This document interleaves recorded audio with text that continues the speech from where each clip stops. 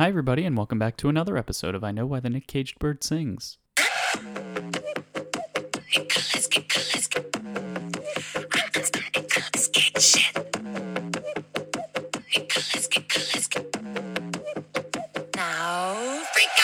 podcast where we watch every Nicolas Cage movie in chronological order so that you don't have to. I'm your host. My name is Steve. Joining me, as always, is the lovely, incomparable, all-knowing Hannah.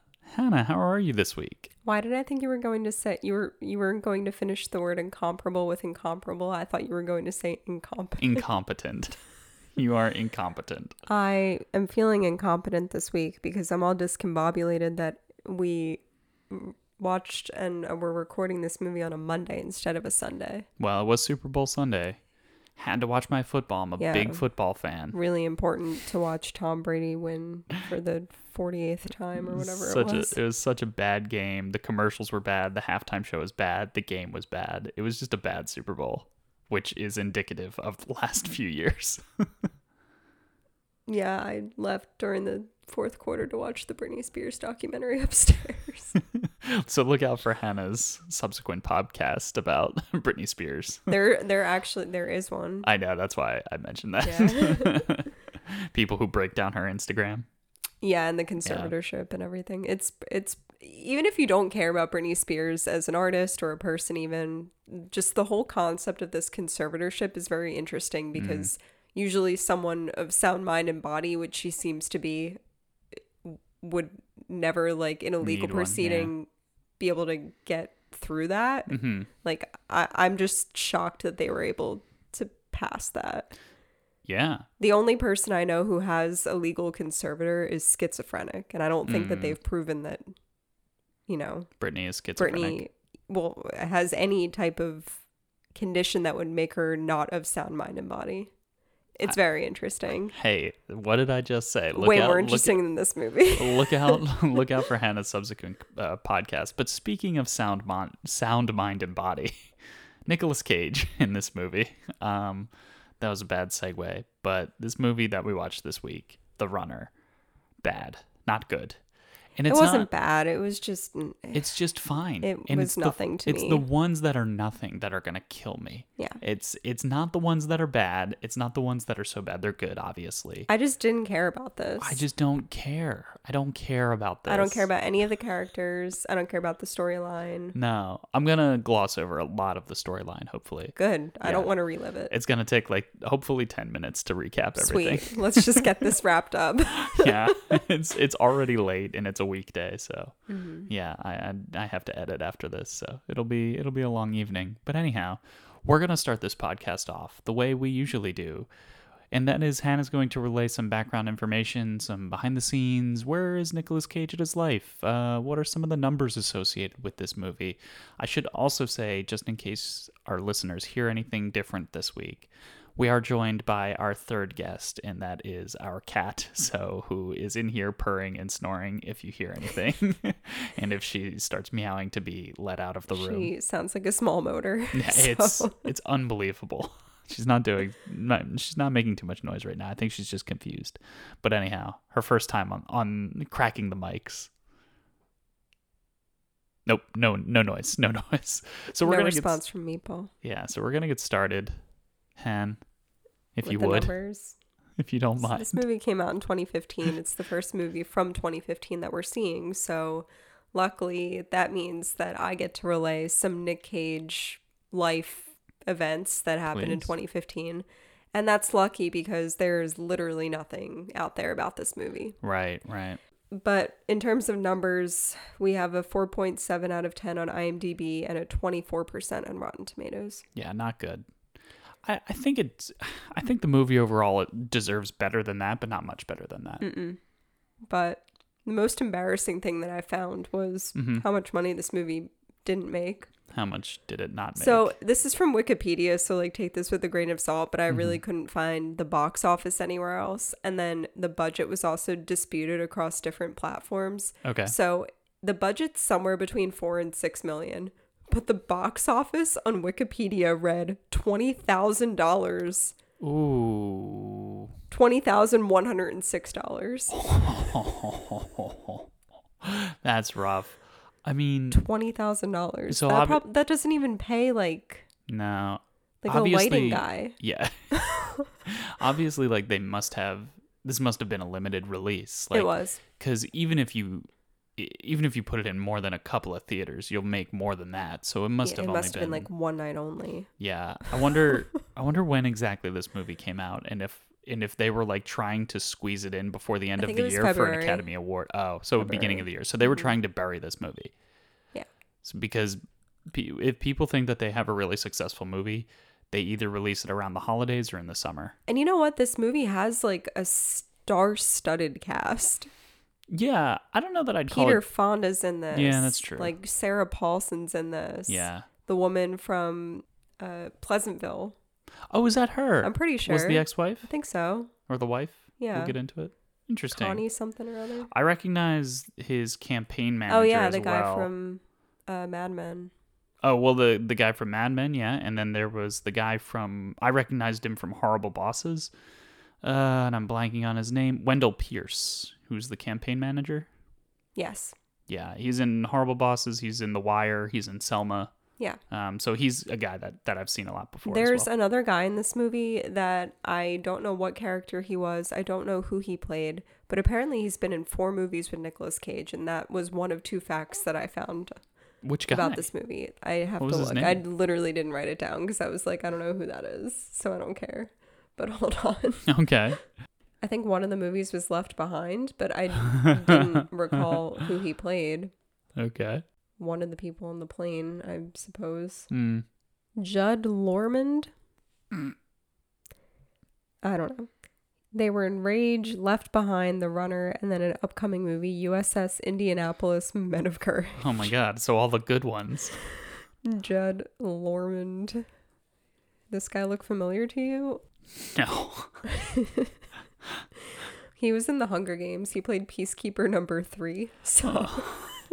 So star power was what we were talking about. And I think star-studded cast. I think once you book Judd Lormond, you know you've got a winner on your hands. You know you're making at least $20,000. I mean, Judd Lormond probably got paid $20,000. Yeah.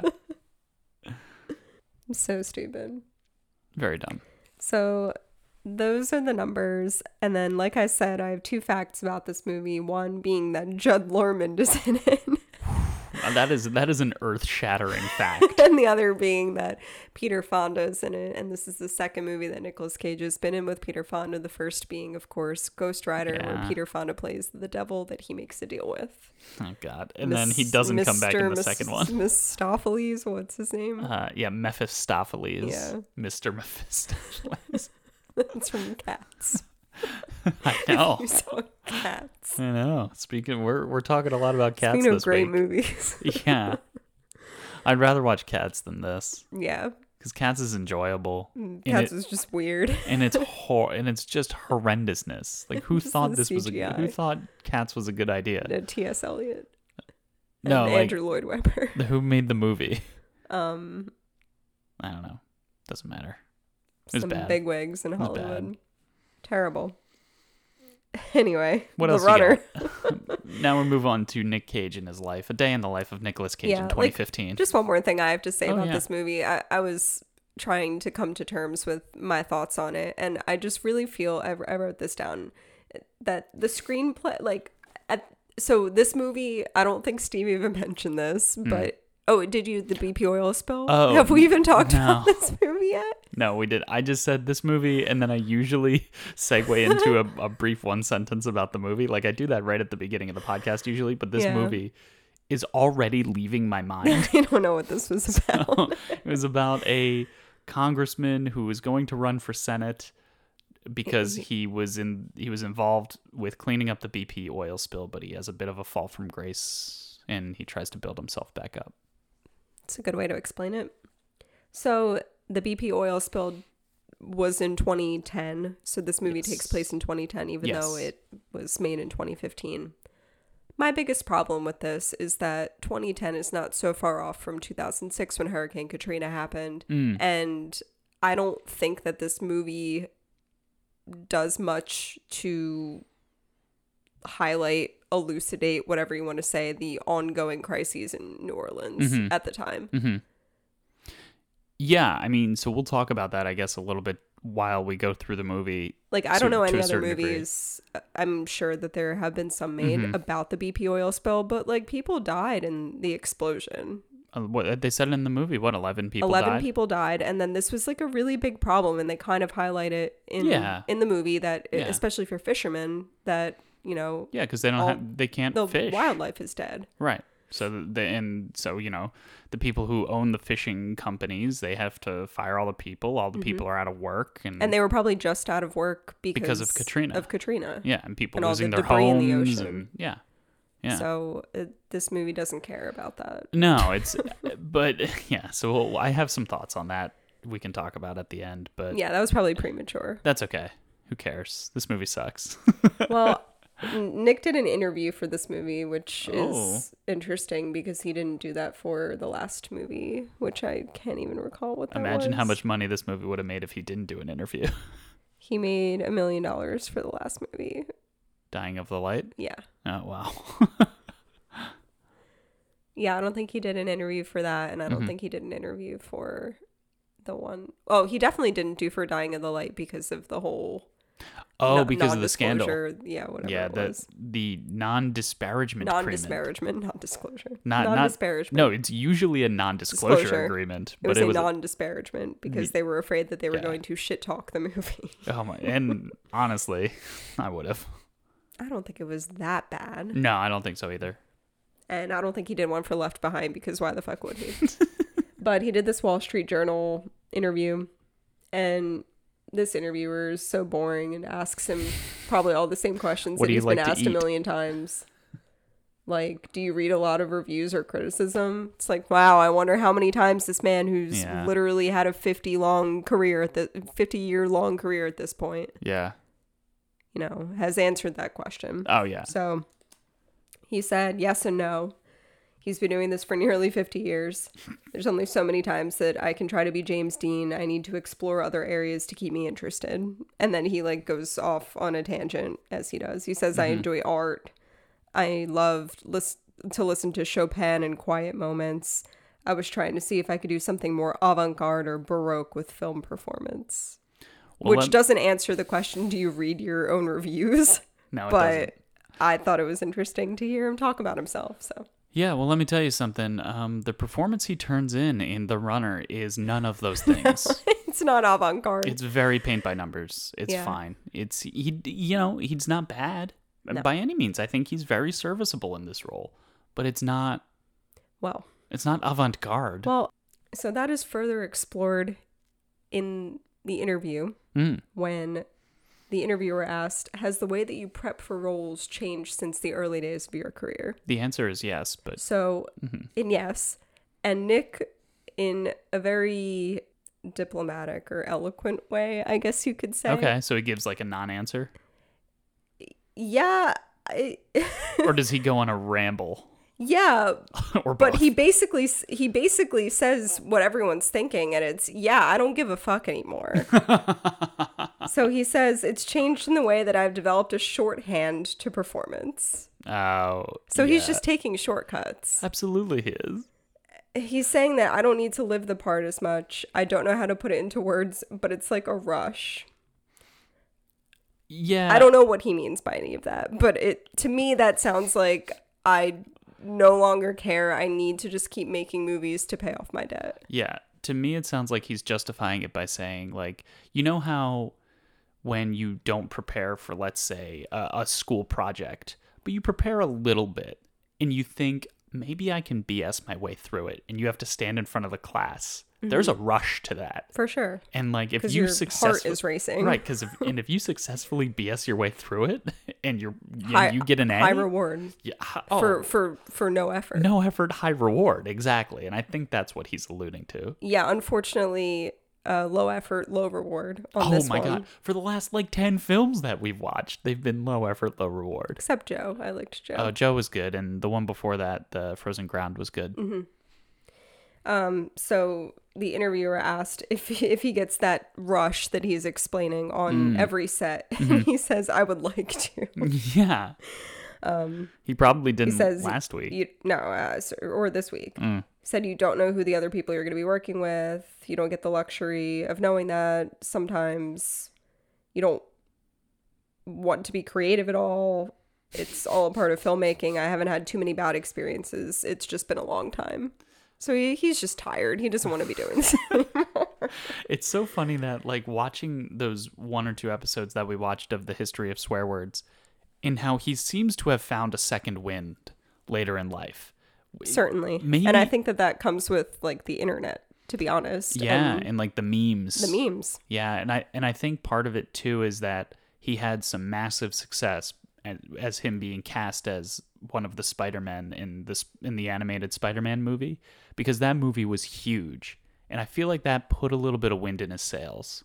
That's fair. I also think that our generation in particular has just a deep respect for, like, our own nostalgia, I would say. And it's not that we were all children when National Treasure came out. I think we were all, you know, in our generation in particular, at an age where, like, we finally can really comprehend what's going on and kind of, like, dive deeper into a film. And that movie just, like, really stuck with a lot of people. Oh, yeah. So I think that looking back on our young adult lives with those rose-colored glasses, like, I always think of National Treasure. Absolutely. So I think that, you know, with the internet, with the memes, with, you know, us right now, like, we're talking about him, and we have, you know, our listeners who might be in a very similar boat to us, where there's, you know, one movie of Nicolas Cage's from your young adult life that just really resonated with you. And I think that he has that power, I guess, over people.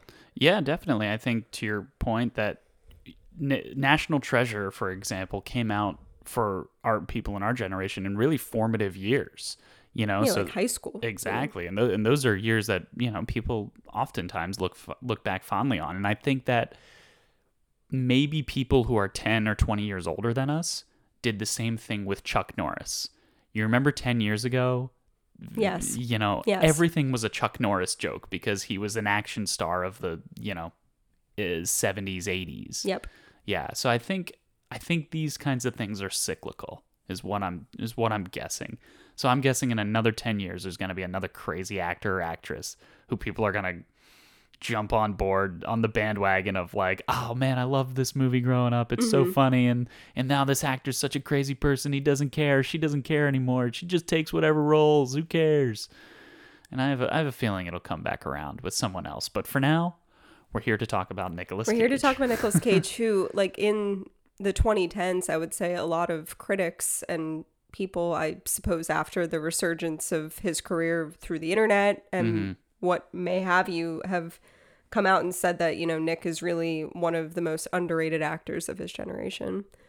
And I think that he's appropriately rated. He has a Golden Globe, or I mean, not a Golden Globe. He has an Academy Award. I think he has a Golden Globe. He probably does too, which is bigger than a Golden Globe. Well, yeah, he's an Academy Award. Yeah. He's an Oscar winner. Oh yeah. So I think that any Oscar winner is appropriately rated if they have been awarded that prize. But I mean, I don't know. I personally think that he says it himself. He's like, he's not trying anymore. I'm not trying anymore, but also, like, I want to do things that are avant-garde and Baroque and whatever his fucking nouveau shamanicism is. Yeah. You know, he comes out and says, you know, I am different, and that's why people like me. And I think he's not, at this point in time in 2015, he's not really getting the opportunity to do that because he's doing these really simple nothing I wanted to wait until 2017, but there's like a quote from him saying, I need to take whatever I can get because I have to pay off my debt. So it's like, that's what he's been doing since 2011 when he had that big housing scandal. Yeah. Like, yeah. Whatever you want to call it. Scandal works. Scandal. We got scandals on the brain because this movie it takes place over the course of a few scandals. Sex scandals and stuff. But but I think he's getting his opportunity to do those weird Baroque avant-garde things now. Like with the, like, have you seen the swear words? And have you seen the preview or the trailer for Wally's Wonderland? Yes. Yeah, weird, man. Weird. Mom and Dad look super weird. Where he's like a zombie dad, like. there's one where he's covered in blood. I forget the name of it, but it's coming up. So we're gonna enter a weird phase, sort of He's a gonna renaissance. play Joe Exotic. He's gonna play Joe Exotic. Yeah. That's not avant-garde. He reprises his role from Deadfall in an upcoming movie. So he'll get his time to shine, but Absolutely. for now, he's coming out and saying that he likes all these things, but he just doesn't do them currently. And then, just to close this all out, the interviewer asked, is this movie indicative of projects that you're attracted to these days? And also in a very eloquent but diplomatic way, he kind of says like, no, but I did it anyway. Yeah. I mean, there are such movie star answers. Like when you watch a late night show with one of the Jimmys, for example, they're always like, what was your experience like on set? Well, it's a big experience. Yeah, the director's got a really clear vision, and I respect that, and I'm really looking forward to the next project. It's just diplomatic bullshit. I mean, he says I pick whatever I think is the best opportunity in front of me in terms of being well executed. If that's not like the most lawyer answer I've ever heard. But also well executed could mean how few days do I have to spend on set? And that's what he said in the previous answer. He was like, I used to, get into character for this long. He's like, now I can be on this project for 3 months and I'm done. Yeah. It's like, he's over this shit. Absolutely. And then the last question they ask him is, could you ever be a politician? He says, no, I'm not wired that way. I often wonder what makes somebody want to be a politician in the first place. I like to think it's because they care, but sometimes it gives me pause for thought. So Nick Cage is not a fan of politicians. Yeah, that adds up. That trends. Last thing before we get into the movie, the year is 2015. I promised some Nick Cage life, happenings. Yeah, what's going on? So this is the year that Nicolas Cage, unfortunately, has to return something that he purchased, something that meant a lot to him. And that thing is a dinosaur skull from the Mesozoic era. Oh. In Mongolia. It turns out that so he purchased it at a luxury auction in Manhattan. Oh, okay. For $276,000. And it was an anonymous buyer, but we learned later that anonymous buyer was Nicolas Cage. As it turns out, the skull had actually been stolen from the Gobi Desert in Mongolia. The buyer was Nick Cage, an actor who, among his dozens of films, has starred in a movie franchise about the hunt for treasure. So it's only fitting that he would want to purchase this artifact. Many stolen remains have been traced to a Florida man, of course, named Eric Procopi. Sorry to give him some airtime here. Fuck you, Eric Procopi. Fuck you, Eric. Who in 2012 was arrested and charged with smuggling illegal goods and possessing stolen property. Oh, wow. And so, correct me if I'm wrong, but there was a subsequent interview where we found out that he never got his money back for that. No, he had to just return it. To the Mongolian government and lost $276,000. Adding to his financial woes. I mean, he made $1 million on last week's movie. True. So that's true. That movie sucked, and he wasn't on set for very long too, right? Yeah. So here we are, just in the dark ages, like trying to get through. Nick Cage is literally returning stolen property. Things just aren't going well for him. And he doesn't care about these movies anymore, as highlighted in that glowing interview. Amazing. Well, thank you, Hannah, for that beautiful recap of 2015. Certainly. Yeah, nothing happening in his love life, but pretty soon there will be. That's a shame, because he's been with this wife, Alice Kim, since like 2007. Yeah. 2008. And I believe this is will be his longest marriage. Oh, well, yeah, because after her is his shortest marriage, which I'm it's excited. It's like 72 hours or something like that. Don't Not spoil even. it. I don't remember. It's longer than Lisa Marie. Oh, no, it's shorter than Lisa Marie. Shorter than Lisa Marie. Okay. All right. I don't even remember. I think when Lisa that Marie happened. was like 6 months or something. Oh, okay. That is such a blur in the time of this podcast. Yeah, it was like 2001, maybe. Man, that We're was in back. 2015. Oh my God, that was back when we were Did COVID doing, even happen yet? when we were doing movies from 2001. I don't remember. Probably. Yo. I don't know. Release me from this prison that is watching these Nicolas Cage movies. I wonder, like, when you look, have I mentioned this to you on the podcast before, but like when you look back in the future on COVID, are you going to think of us watching Nick Cage movies? No, I think I'm just going to think of the existential dread. Yeah. A lot of that. No, because we started this before COVID. I think. Yeah, but I mean, this is a thing that we sort of like look forward to every week. It's like something to do.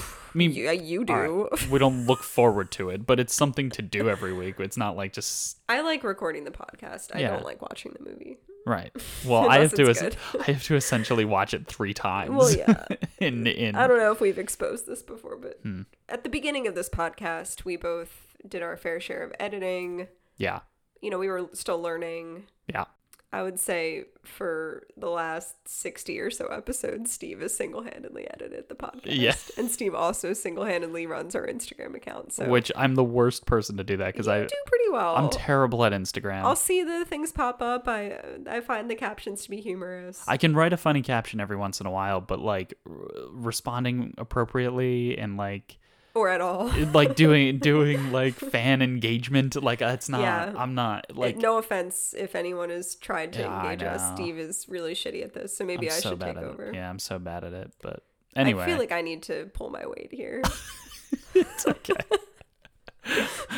I usually dominate the conversation, so it's all right if I have to do all the work later. Yeah. Yeah. Anyhow, do we have to go through this movie now? Up to you. It's your part. No, we have to keep it consistent for the listeners. Every episode is someone's first episode of the podcast. That's what they teach you in Podcasting 101. Yeah, the class that we've definitely taken.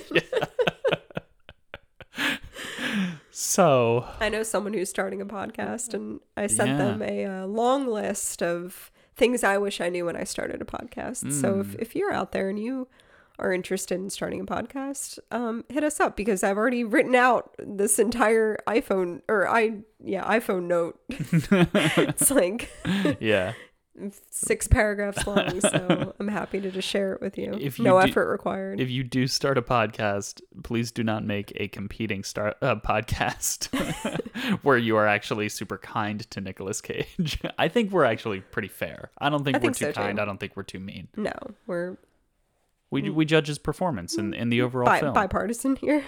Yeah, I think so. Are we bipartisan? Is that what bipartisan means in this context? Neither here,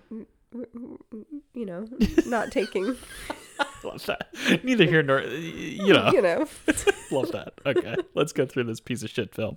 And I say piece of shit film. It's really not that bad. This, to me, is another film that I think we've talked about on a previous podcast where it's like, you would come home from a night out with your friends at the mall when you're a teenager, and your parents would be sitting on the couch watching a movie like this. And you're like, oh, what are you watching? What are you watching? It's like, it's this boring movie. It's about the BP oil spill. I'd be like, all right, I'm going to bed. And I'm going to bed. I'm going to go text my friends all night. And they're just, go on AIM. But they don't care, they're just content. And it's just like, we tried something new tonight, and that's what this reminds me of. I don't know. I just have such clear memories of that kind of thing. I don't know if you feel the same. I mean, your parents would watch the same movies over and over. Yeah. My mom watched the Nicole Kidman movie about the tsunami like every night for 3 weeks. It's so sad. What's wrong with that? It's so sad. It's where Tom Holland got his start. He would then go on to become Spider-Man. Speaking of Spider-Man. Didn't they also watch The Hangover every night? That one was like for a year and a half. Every night was The Hangover. Were you in college then? So you came home from college? I was every age, because as soon as The Hangover came out, they never stopped watching it. To this day. It was on a loop.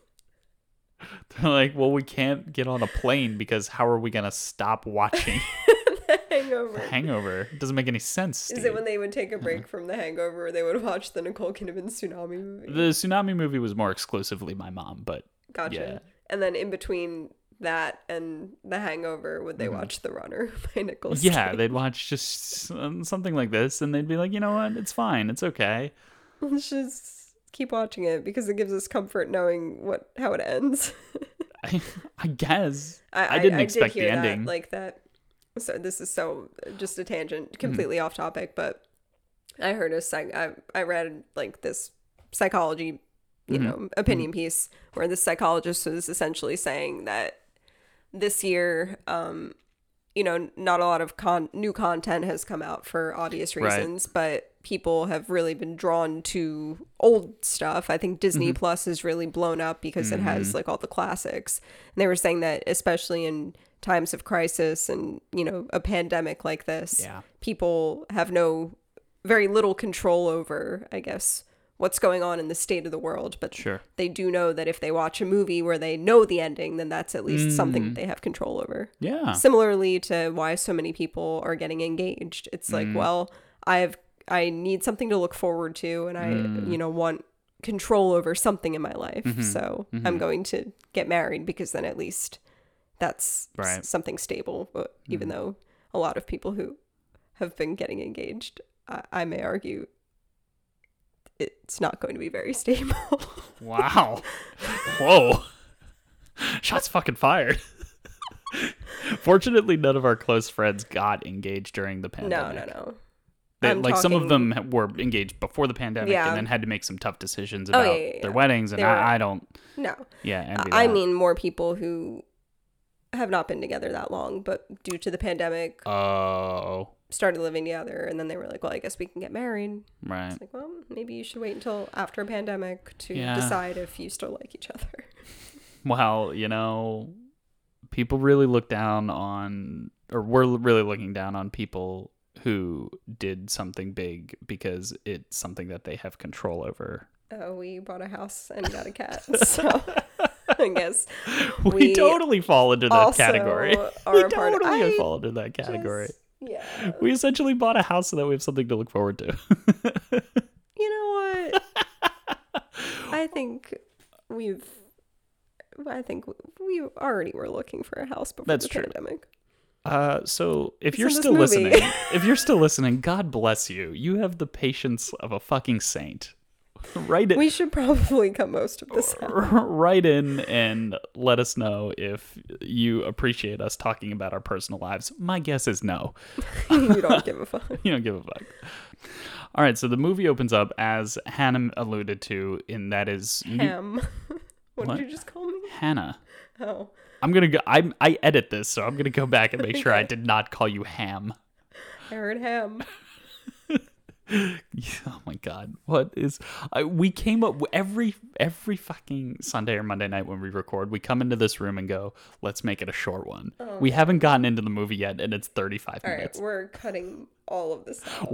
What's this wee business? I am going to hold you hostage until you sneeze. I'm losing it, Han. I'm losing it watching these movies. I need you to sneeze 10 times. What? Oh my God.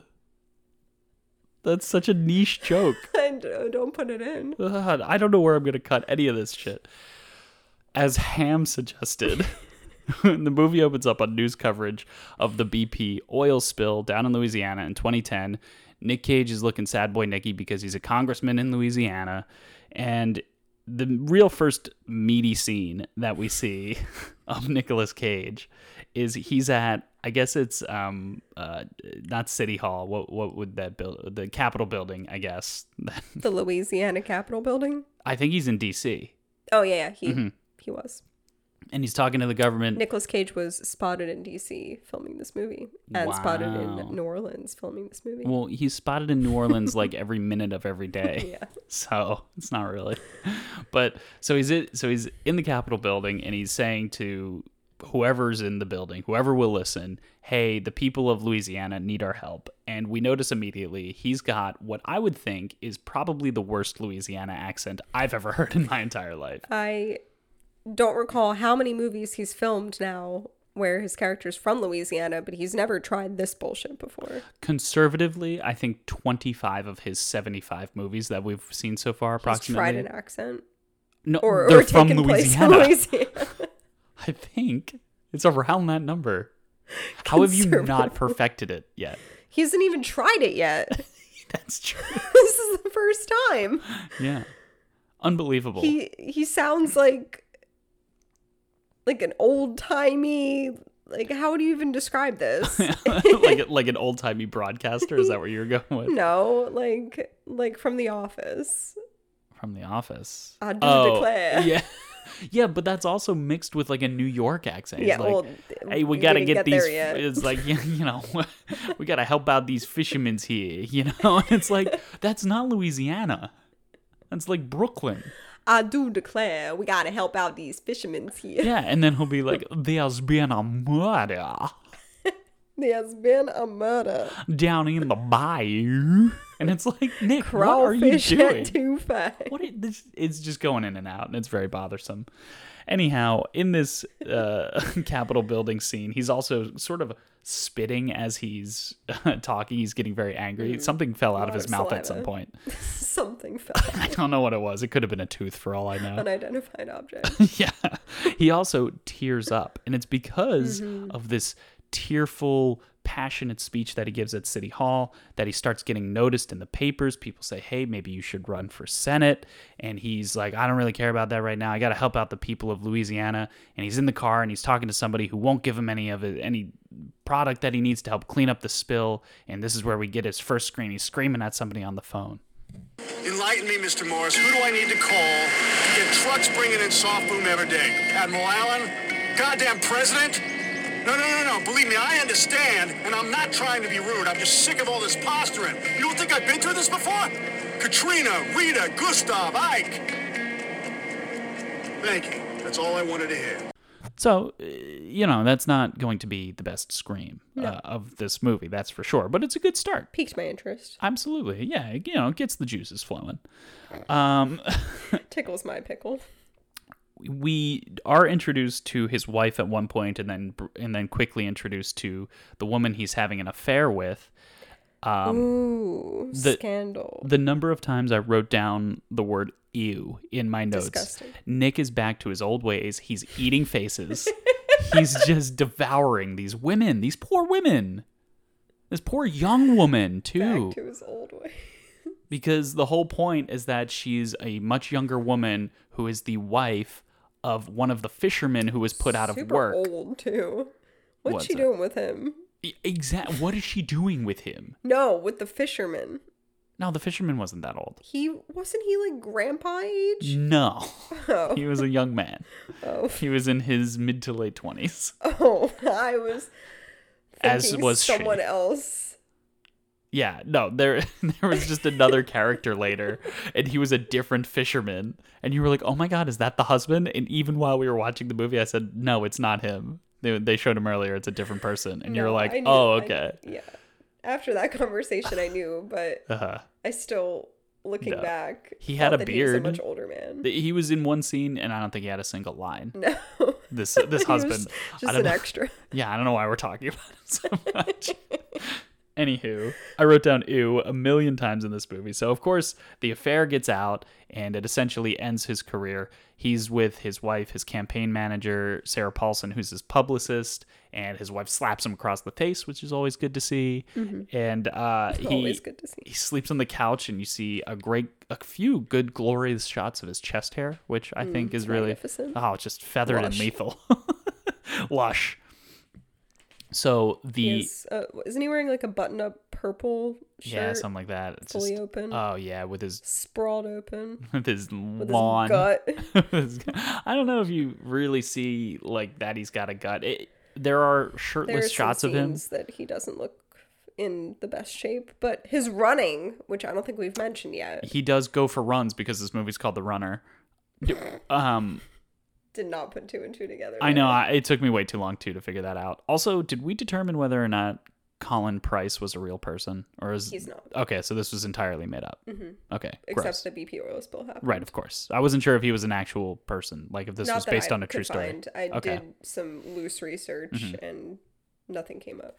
Yeah. So anyway, his run. Usually in action movies, Nick Cage's run is very bow-legged. Like he just got off a horse, and and his knees are like way far apart. Butthole. Yeah, he's got something wedged up his ass, and he just can't really run. But he actually, he jogs pretty normal in this movie. Yeah, he's like decent form. Mm-hmm. Impressive. So he may go for a run or something, but when he comes back, he finds that his dad, who is a former mayor. Peter Fonda, and a former mayor of the city of New Orleans, I guess. Yeah. And he's there, who's had his fair share of experiences with scandals. So he asks his dad for advice, and the dad's advice is, you need to suck it up and take it like a man. And then Nick Cage screams. Like a man? We're in the middle of a disaster here. People are suffering. I can't even leave my house. I've already left these people out to dry. This ain't about you doing your job. Of course not. It was never about that for you. I was the best mayor this city ever had. Then you lost again and again. Why are you here? Why is he here? Disaster. I think the disaster. It's a disaster. It's New York. It's a disaster. That's what kills me in this movie. So he resigns. His wife leaves him. He's looking like hell. He looks so bad. Everything's going downhill. He started drinking again. He was a former he's an alcoholic. He was sober, recovering alcoholic. He was sober, but he started drinking again. Everything's just going way downhill. What he's doing now, though, is he's working pro bono for a charity to help the families and the workers of those fishermen, particularly, who were displaced by the BP oil spill and the hurricane. So he's this charitable organization, nonprofit. He's doing great work, but they even say it's a great cause, but it's really just not working until things start looking up out of nowhere. BP finally pays up and pays his charity $3.5 million. And Sarah Paulson comes back into his life, and they start banging, which is really gross. So gross. So disgusting. Like, I guess she's closer in age than the other person, but... the fisherman's wife, the cheerleading coach. But Sarah Paulson's way out of his league. Yeah. Also, she's topless in this movie, and she's looking great. Yeah. Unbelievable. Brief nudity. Yes, very brief. Not hers. Although. Well, anywho. He has shown it all. I wrote down ew 3 or 4 more times because he's just eating face. He devours other people's faces. Yeah. So things are looking up. And then his dad dies, and I guess that sends him a bit on a spiral because he takes a meeting with this guy from Mad Men who we can't figure out what he does. I forget his name in Mad Men. Saul? Yeah. Yeah. He's the creative director, gay guy. He's the gay guy who gets fired for being gay in like the first season of Mad Men. It's like the 4th season. Is it really? He makes it pretty far because he hides his homosexuality for a while. Right. It's a good show. Watch that instead of this. Incredible. Hannah's just a big fan of John Hamm. John Hamm and I share a birthday, so we have a spiritual connection. There you go. Now you know Hannah's birthday. So it's coming up. So his dad dies, and that sort of sends him on a spiral. Things are going poorly to the point where he then drives his car and crashes it into his old house. Like, it was his old house, but it's now his wife's house. Mm-hmm. He's bleeding out of his head. We're like, oh my God, maybe he's trying to kill himself or something.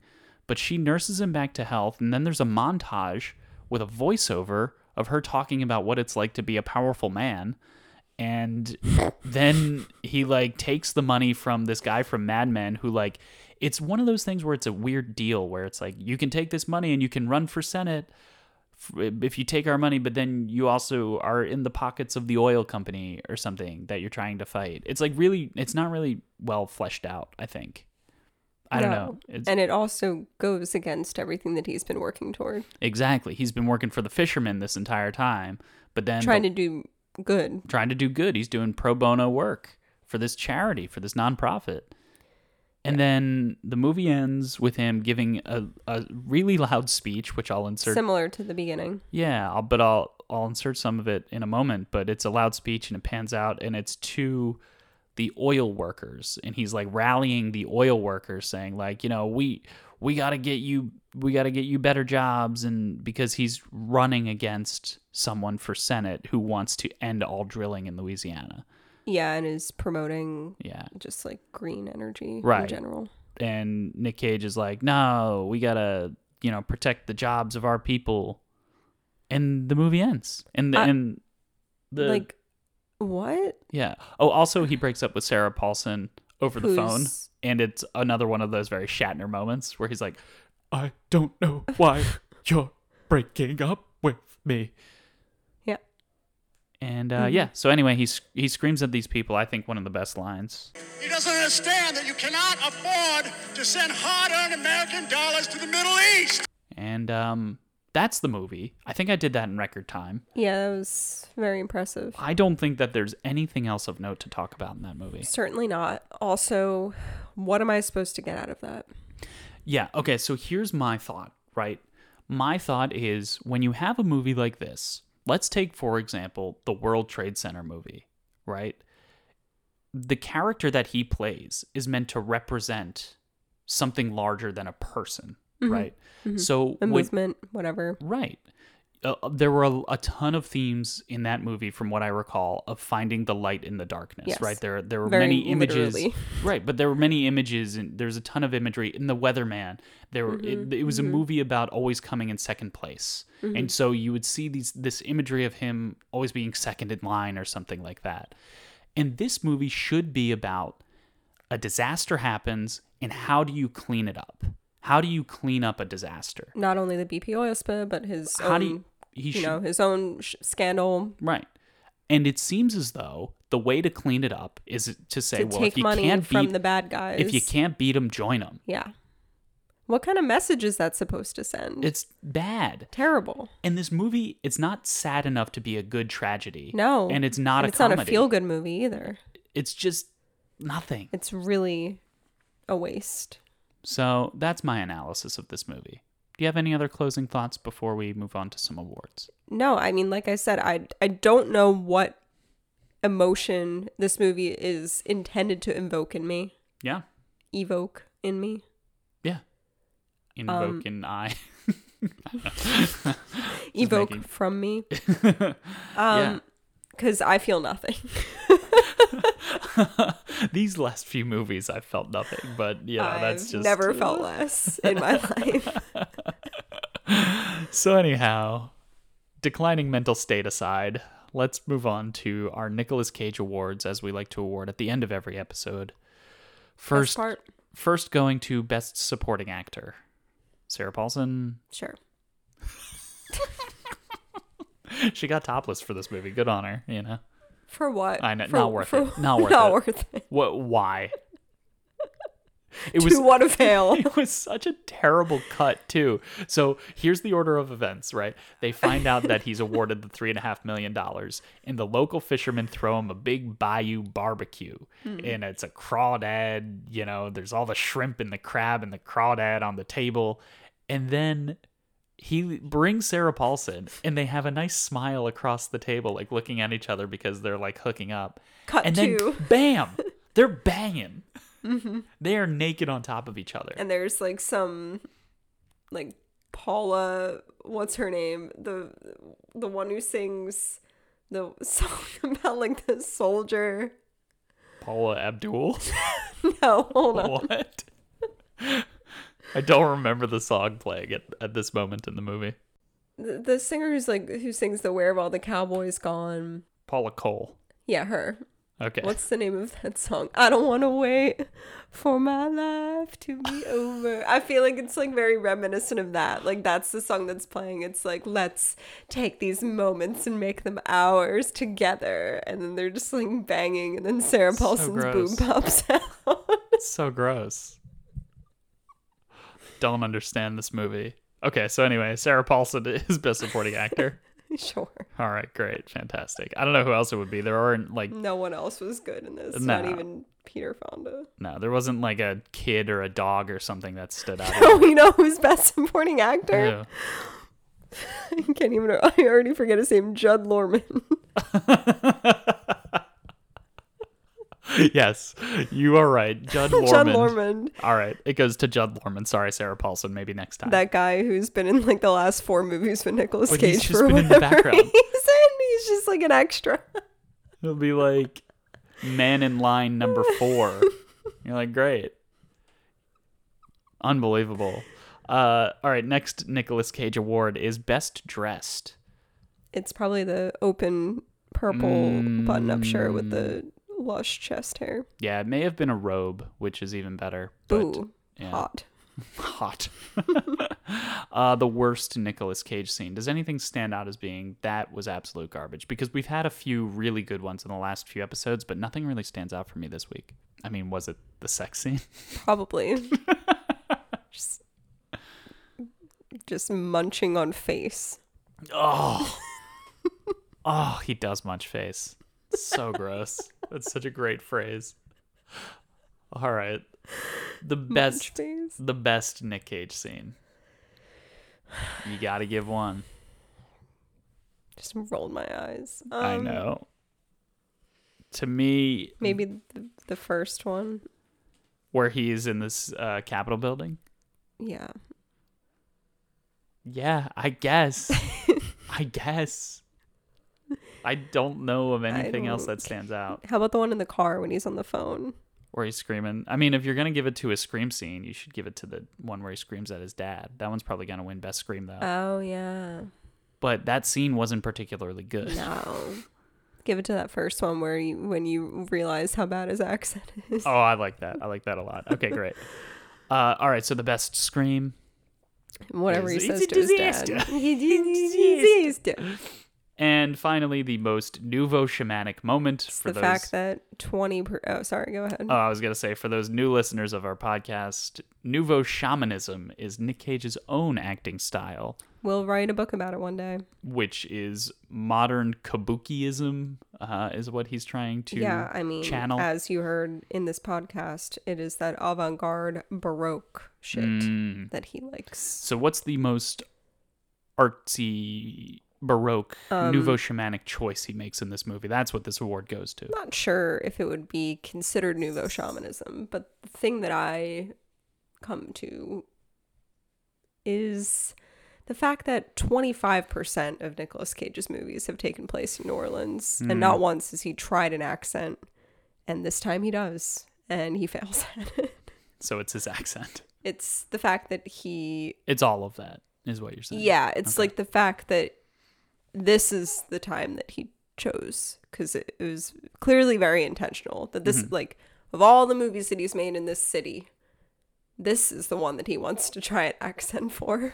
Well, and that feels very nouveau shamanic to me. I guess to his credit, maybe he knew that nobody would watch it, and so he could try out something new. It's true. But I agree. I think that it's like a rehearsal. Yeah. Okay. All right, Han. I have. Yeah, I mean, sorry, that's not like textbook nouveau shaman. But he didn't. So what we typically do is like, oh my God, remember how he moved his hands in this scene? He doesn't do anything like that. He plays it pretty straight ahead. He doesn't care, as he also noted in his interview. Yeah. Hey, it's Hannah from the future. We forgot to rank this movie, so while Steve was recording, he grabbed me and said, Han, we forgot to rank this one. Very important that we do. So I wanted to pop on here and let you know where we decided to rank this. So we decided that The Runner sits between Bringing Out the Dead and Left Behind at slot 63. After evaluating 62, After evaluating all of the movies that are right above it, we realized that there are enjoyable moments in those that don't exist in The Runner. Thank you. Goodbye. So, Han, next week. It's a movie that I remember hearing the title to and being like, the fuck is that? It's a movie called Pay the Ghost. Yeah, that. And I don't know really much about it. I can look it up right now, but what does it have? 10%. Fuck me. So we're going back down. We are going. Remember when you told me there's nowhere to go but up? Yeah. Let's see. Han. No. Han. No. Han. No. A professor frantically searches for his son who was abducted during a Halloween carnival. It's Taken again. Oh my God. Except now he's a professor. How many times is he going to do Taken? And then wasn't there also a carnival during Knowing? I don't recall. When they go to the caves? The caves won't save you. That's all I remember. Maybe I'm thinking of a different movie. No, the carnival, there was a carnival at the end of Deadfall. Yeah.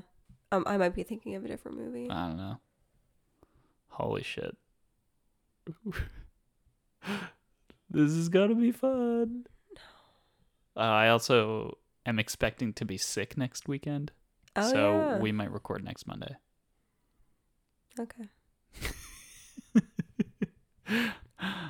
Should we talk about our title of our Oh, podcast? yeah. Okay. So last thing, and we usually joke and say write in because we don't actually have any way of you to write in except for our Instagram account, which Hannah mentioned. Our Instagram account is at I Know Why the Nick Cage Bird Sings, Nick. I know we spell it wrong. So along those lines, Hannah and I, for a long time now, have considered changing the name of the podcast. First, we considered changing it to be more appropriate. I Know Why the Nick Cage Bird Sings in terms of NIC, which is how he actually abbreviates his name.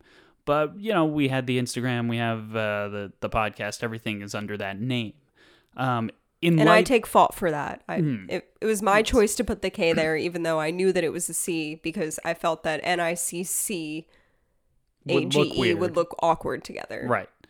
So in light of, let's say, events of 2020, and in light of the fact that our podcast is named off of a pun based off of a Maya Angelou poem about slavery. Yeah. And it's also Black History Month. And it's also Black History Month. We were thinking about changing it to something entirely different. Mm-hmm. But we don't know exactly what that should be. So realistically now, if you are a fan of the program that we have here, if you have any ideas for a new podcast name entirely, or if you feel strongly like, no, I think it's fine the way it is, it's just a silly pun, write in and let us know. I've asked a few people. Mm-hmm. No one seems to be offended because they know that, you know, we didn't write it to be racist, of course you not. know, I mean, you can go back and listen to our episode on Wind Talkers, which, you know, we highlight a lot of, you know, I think we're pretty socially aware is what I'm saying, but we don't want to, you know, make anybody uncomfortable or anything like that. You know, when we get famous one day. Yeah, exactly. We don't want this to come back and bite us. So when we run for government. Yeah. Well, you never know. Yeah. One of my thoughts was Cage Before Beauty. So I'd like to hear your thoughts on that. Yeah. You meaning the listeners. I know Steve's thoughts on it. He's not 100% sold. Right. So, you know, Cage Before Beauty is, you know, I guess we could make it like, oh, we're putting Nicolas Cage movies before our own health. Whereas I Know Why the Nick Cage Bird Sings is, you know, we're learning. It implies we're learning as much as we can about Nicolas Cage. That's fair. You know what I mean? I feel like at this point in the podcast, we know as much as there needs to be, and now we are truly just putting him before our health. Well, the other issue too is I don't know if, you know, if we go under a different name, if we have to completely change our podcast hosting sites and how we upload everything. So. I believe I've already figured out how to do it with Low Impact. Okay. But I suppose for you listeners, you know, if we all decide together that changing this podcast name is in all of our best interest, and it doesn't change, it's not because we didn't want to, it's because we were unable to due to some technical limitations.